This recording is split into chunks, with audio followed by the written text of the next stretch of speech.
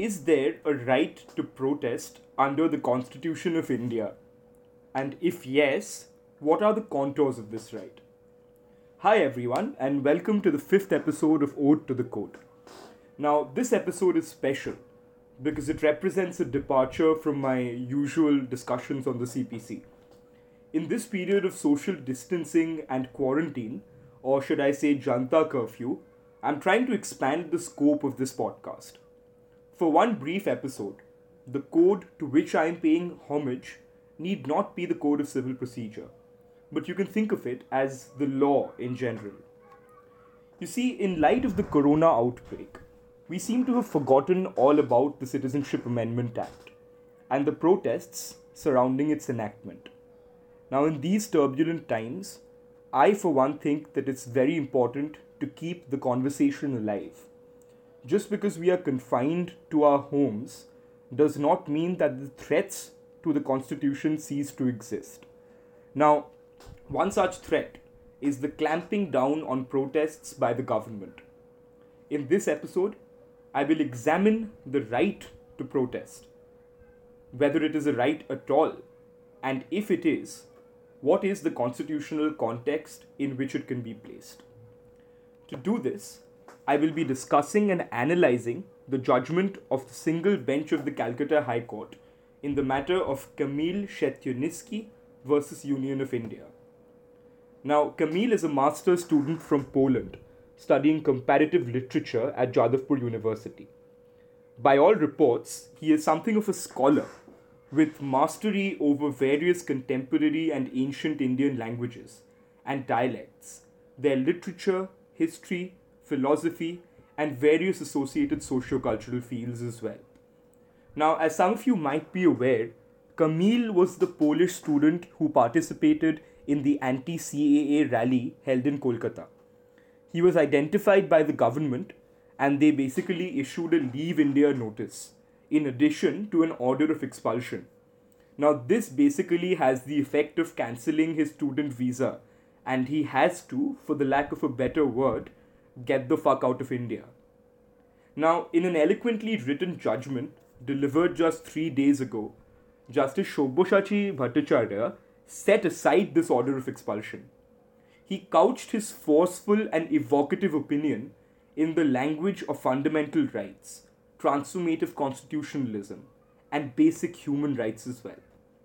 Now, I have spent a fair amount of time reading this judgment, and I have identified two broad areas that I would like to discuss. The first is constitutional law, and how it interacts substantively with the right of the petitioner to protest. And the second is administrative law, and how it interacts procedurally with the order of expulsion issued against the petitioner. Now, lastly, I'll try to analyze the court's rationale in refusing to rely on the contents of a sealed cover report that was submitted to it by the Union of India. Now, let's jump straight into the Constitution. And specifically, I'll be dealing with Part 3 of the Constitution, which deals with fundamental rights. Now, in his writ petition before the court, two rights were invoked by the petitioner to justify his actions. The first is the right to life and personal liberty under Article 21, and the second is the right to freedom of speech and expression under Article 19. Now, if you have the bare text of the Constitution handy right now, I'd like you to read the opening lines of both these provisions. And I invite you to pause this episode and try and see if you can spot a very key difference between the two opening lines. Now, as I'm sure you've noticed, Article 21 applies to all persons, while Article 19 only applies to all citizens. Now, if you spotted this distinction, well done, because it'll get really important in just a bit. So let's start with Article 21. It extends to all persons living inside India, be they citizens or foreigners. Now, the court falls back on the well-recognized expansive interpretation of Article 21 and states as follows, and I quote, "It has been held in a plethora of judgments and is now well settled that the right to life and personal liberty does not merely pertain to a bare existence and meaningless freedom. All persons living in India are guaranteed the right to life and personal liberty, which, it is well settled by judicial propositions, is not restricted to bare existence. The expressions life and personal liberty also include basic necessities and amenities to live a life worthy of human existence and the liberties associated therewith. End quote. Now, there is, of course, judicial precedence for applying this right to foreigners in the specific context of protests. In the case of Jonathan Bond, the Kerala High Court held that the principles embodied in Article 21 of the Constitution is applicable to a foreigner as well, as long as the foreigner continues to stay in India. The court held in that case that since the appellant had, out of curiosity, happened to address a condolence meeting organized by a political group, he could not be treated as a radical and could not be confined to jail. The court goes further in the present case, that is the Calcutta High Court's decision, and it explains the specific form and shape that Article 21 takes when it is applied to Camille. Now, there is a lot of discussion on the academic credentials that Camille has, and the court notes that he is in fact an expert on the history, language, culture, and the society of certain regions in India and South Asia. The court points out that the very premise of these qualifications provide for the petitioner's ability to engage in such political rallies. What the court is basically trying to ask is, what's the point to having these qualifications if you cannot use them for anything?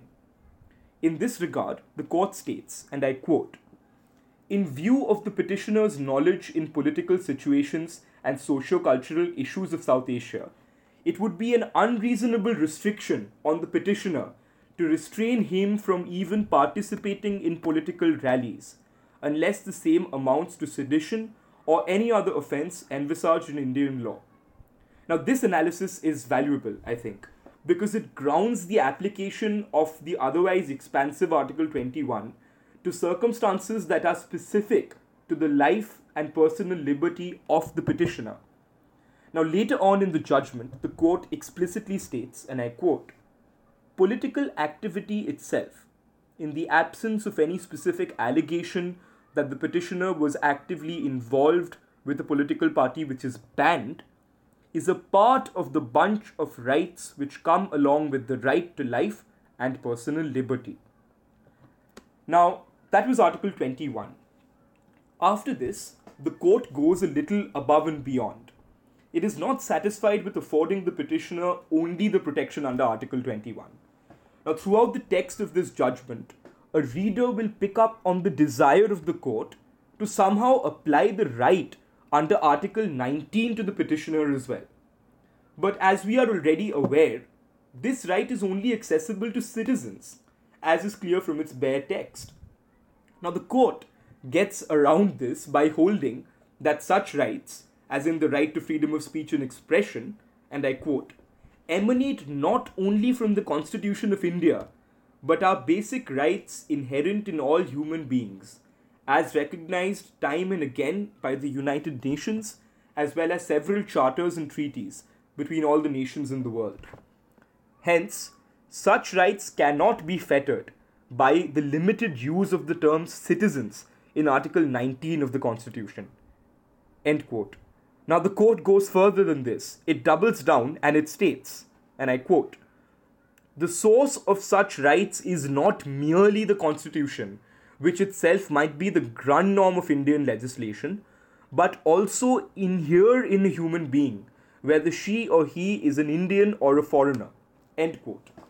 Now, it's very easy, to dismiss all of this as judicial acrobatics by claiming that this holding is an unwarranted extension of Article 19. Because after all, the words of Article 19 are very clear. It starts with, "All citizens of India shall have the right." So thus, on a bare reading of this part of the judgment, it seems as if by granting the petitioner the protection under Article 19, Justice Bhattacharya's holding is going against a very clear bar set in the text of the provision itself. Now, I think one can understand why he would want to do this. because the central issue here involves the act of protest. While bringing it under the ambit of Article 21, that is, the right to life and personal liberty, it might be considered to be a bit of a stretch. But the same cannot be said for the application of Article 19. This is because I think the act of protest is a very direct manifestation of free speech and expression, which is protected by Article 19, and not such a direct manifestation of the right to life and personal liberty. But the problem, of course, is that the petitioner is not a citizen of India, and so Article 19 is merely an attractive item in a store where the petitioner can at best be a window shopper. But the court nonetheless chooses to give him the protection under Article 19 by expanding its scope. Now, the most attractive argument against this holding is, of course, that such an interpretation of Article 19 renders the distinction between citizens and non-citizens completely meaningless. So the drafters, in their wisdom, chose to offer the protection of certain fundamental rights to all persons in India. But at the same time, they reserved a set of fundamental rights for the exclusive protection of the citizens in India. For instance, the rights under Articles 14 and 21 are not restricted to citizens of India, but they are applicable to every person. So to afford the petitioner the Article 21 right is completely in line with the text of the Constitution. But to also then extend the Article 19 protection to the petitioner would seemingly go against the explicit text of the Constitution. But I think that there is a justification for this, although it comes out a little bit later in the judgment and in a slightly different form. But this is my understanding. So the court states, and I quote, Article 19 is not couched in restrictive or negative language. Hence, the right to life and personal liberty, along with all associated rights, including the right to have political views and participate in political activities, cannot be curtailed or fettered, since Article 21 acts in harmony with Article 19, and the two articles do not cancel each other out. So the confinement of certain rights and basic liberties to an individual validly staying on Indian soil cannot be said to have been withdrawn merely by the confinement of certain basic rights to Indian citizens. Now, before I analyze this, I'd like to quote one last excerpt from the judgment. The court goes on to say, and I quote, "The rights to life and personal liberty and associated rights do not emanate from the Constitution itself, but are basic human rights universally accepted by civilized societies and merely recognized in the Constitution of India." So let's break this down. I think two key points emerge for our discussion. The first is that the content of Article 19, that is, free speech and expression, is not exclusively located within the confines of Article 19. And the second point is that a link has been created between the two fundamental rights, 19 and 21. Now let's take these points one by one. First, Justice Bhattacharya has held that the freedom of speech and expression, although recognized by Article 19, is not created by it. In other words, every person has an inherent right to free speech simply by virtue of being human. The mere conferment of this right on citizens by Article 19 does not imply that the right itself ceases to exist for everyone else. In the words of the court, Article 19 does not use any negative or exclusionary language. And so all Article 19 does is that it explicitly recognizes this right for Indian citizens. And the basic form of the right, which existed anyway, remains wholly unaffected by Article 19. Now, this is a throwback to what Justice Khanna had said in his ADM Jabalpur dissent. Certain rights predate the Constitution, and you cannot use even a constitutional mechanism to suspend or curtail those rights. They inhere in a person simply by virtue of her being human. Now, most recently, this reasoning was also used in the Puttaswamy 1 majority opinion. But before we get drawn into the larger debate, let me bring you back to what this means for this case. What Justice Bhattacharya has held is basically that the use of the word citizen in the absence of any other restrictive language in Article 19 does not automatically imply that the basic right of free speech, which existed before Article 19 recognized it for the citizens of India, does not exist for everyone else. Now, it may be argued, of course, that the very use of the word citizen is evidence of restrictive language. But according to me, Justice Bhattacharya is looking for negative phrasing. In other words, if the article were to say that no person other than a citizen of India shall have the right to freedom of speech and expression, then that would probably satisfy the standards set by the court. Then Justice Bhattacharya probably would have refrained from recognizing the petitioner's right to free speech while inside India. Now, this is the first limb of his reasoning. And at this point in the argument, it is a little sketchy, admittedly, because there is no constitutional avenue which allows the petitioner to access this so-called inherent or basic right to free speech. So, essentially, the situation is that there are two rights. One is a constitutionally accessible right to free speech under 19(1)(a), but that is only there for citizens. And then there is a basic and inherent right to free speech in a democratic society, which is accessible to every person. But now we need to find a constitutional mechanism which allows every person to access this basic right. Justice Bhattacharya finds this constitutional avenue by linking Article 21 to 19. Now, this is the second limb of his argument. And it is basically something that was laid down, in my understanding at least, as far back as the bank nationalization case, or R.C. Cooper versus Union of India, where the court had basically held that the fundamental rights in Part 3 do not exist in watertight compartments, and that they must be read conjunctively. Essentially, fundamental rights don't exist in silos, and the effects of one may be felt on the other. Now, Justice Chandrachud had used this in his Sabrimala opinion to link the interpretations of certain elements of Articles 25 and 26. And in this case, Justice Shogboshachi Bhattacharya has stated that the right of the petitioner, as recognized by Article 21 of the Constitution, is to be harmoniously read with his right under Article 19, which operates in a different field pertaining to Indian citizens only. So he seems to indicate that in order for the petitioner to fully enjoy his right under Article 21, he must be given access to his basic right to free speech that exists outside Article 19, supra-constitutionally. So the two limbs of the reasoning can be seen as two steps. The first step is to recognize that Article 19 is not the exclusive repository of the right to free speech, and that being a supra-constitutional right, it predates the Constitution and exists outside it. In other words, Article 19 merely recognizes this right for Indian citizens and does not do anything at all to negatively affect the basic right of free speech, which inures to all persons anyway. The second step of this argument is a little misleading. He's saying that the right to life and personal liberty under Article 21 allows the petitioner to access the right to free speech under Article 19. But what he really means to say is that the petitioner's right to life under Article 21 allows him to access his basic right to free speech, which is, again, a supra-constitutional right and exists outside Article 19. Now, this reasoning is very grand and in some sense extremely elegant, and I agree with the core theory of it.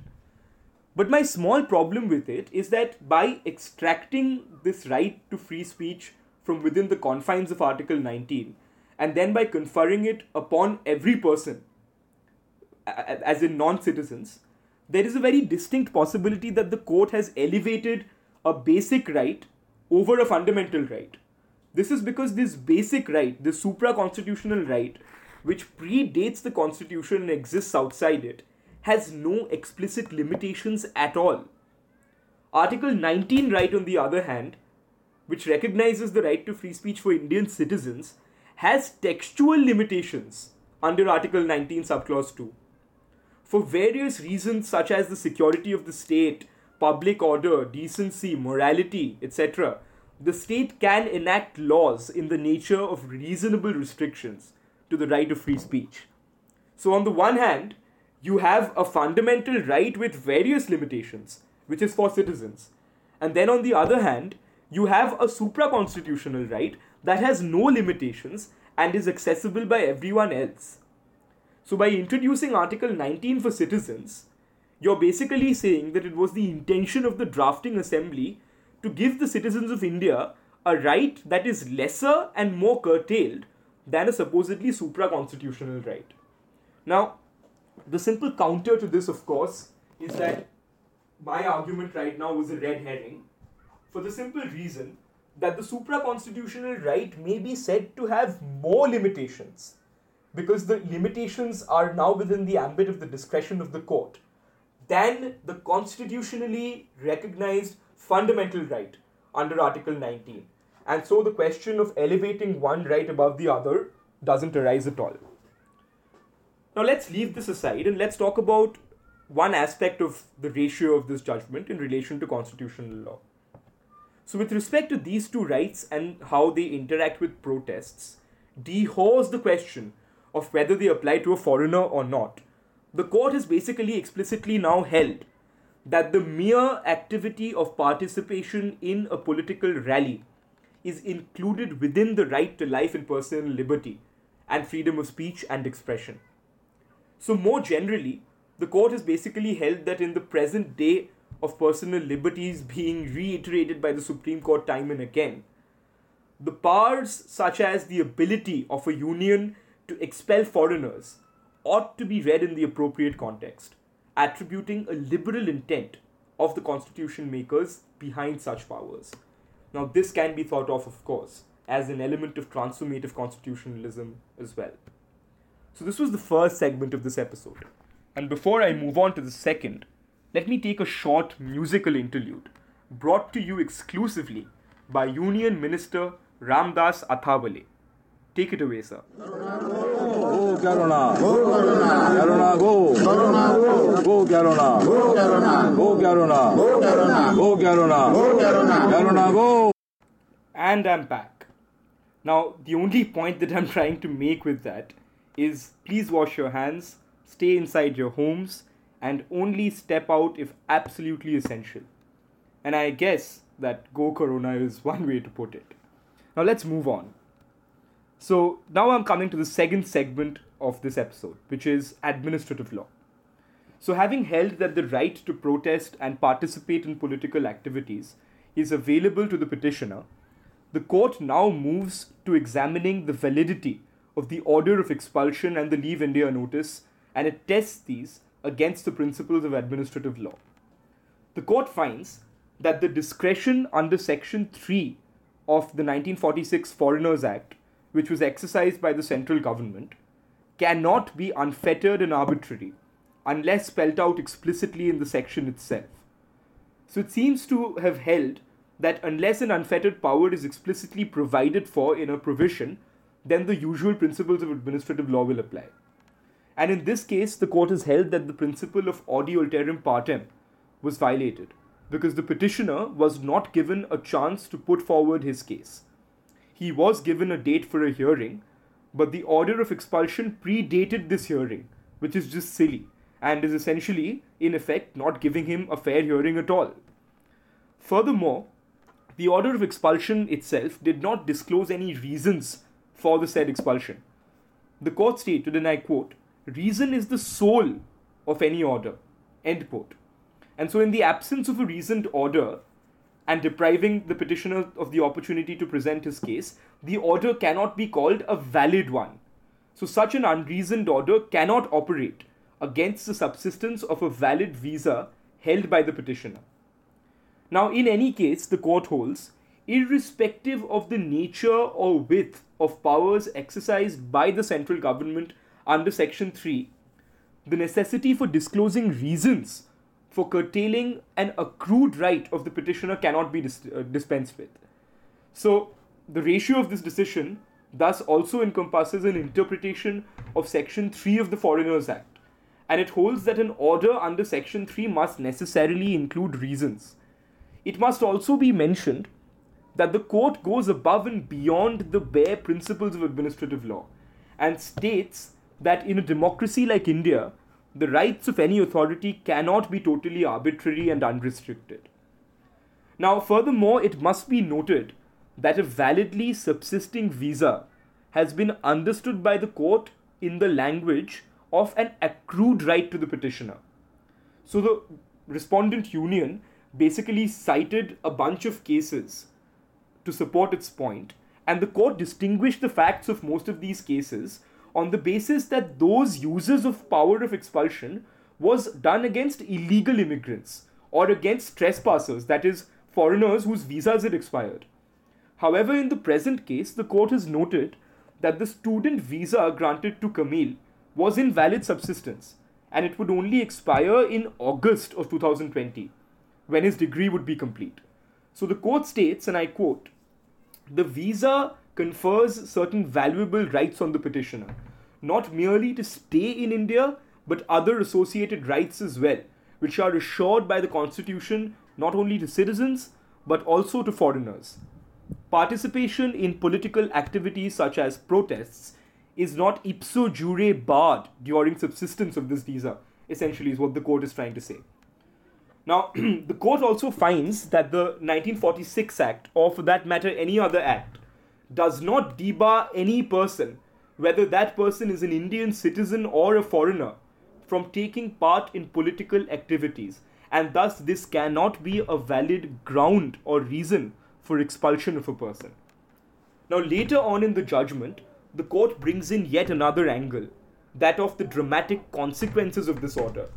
It states, and I quote, "The petitioner is expecting to complete his studies in India by August 30th, 2020, on which premise the visa was extended by the central government itself.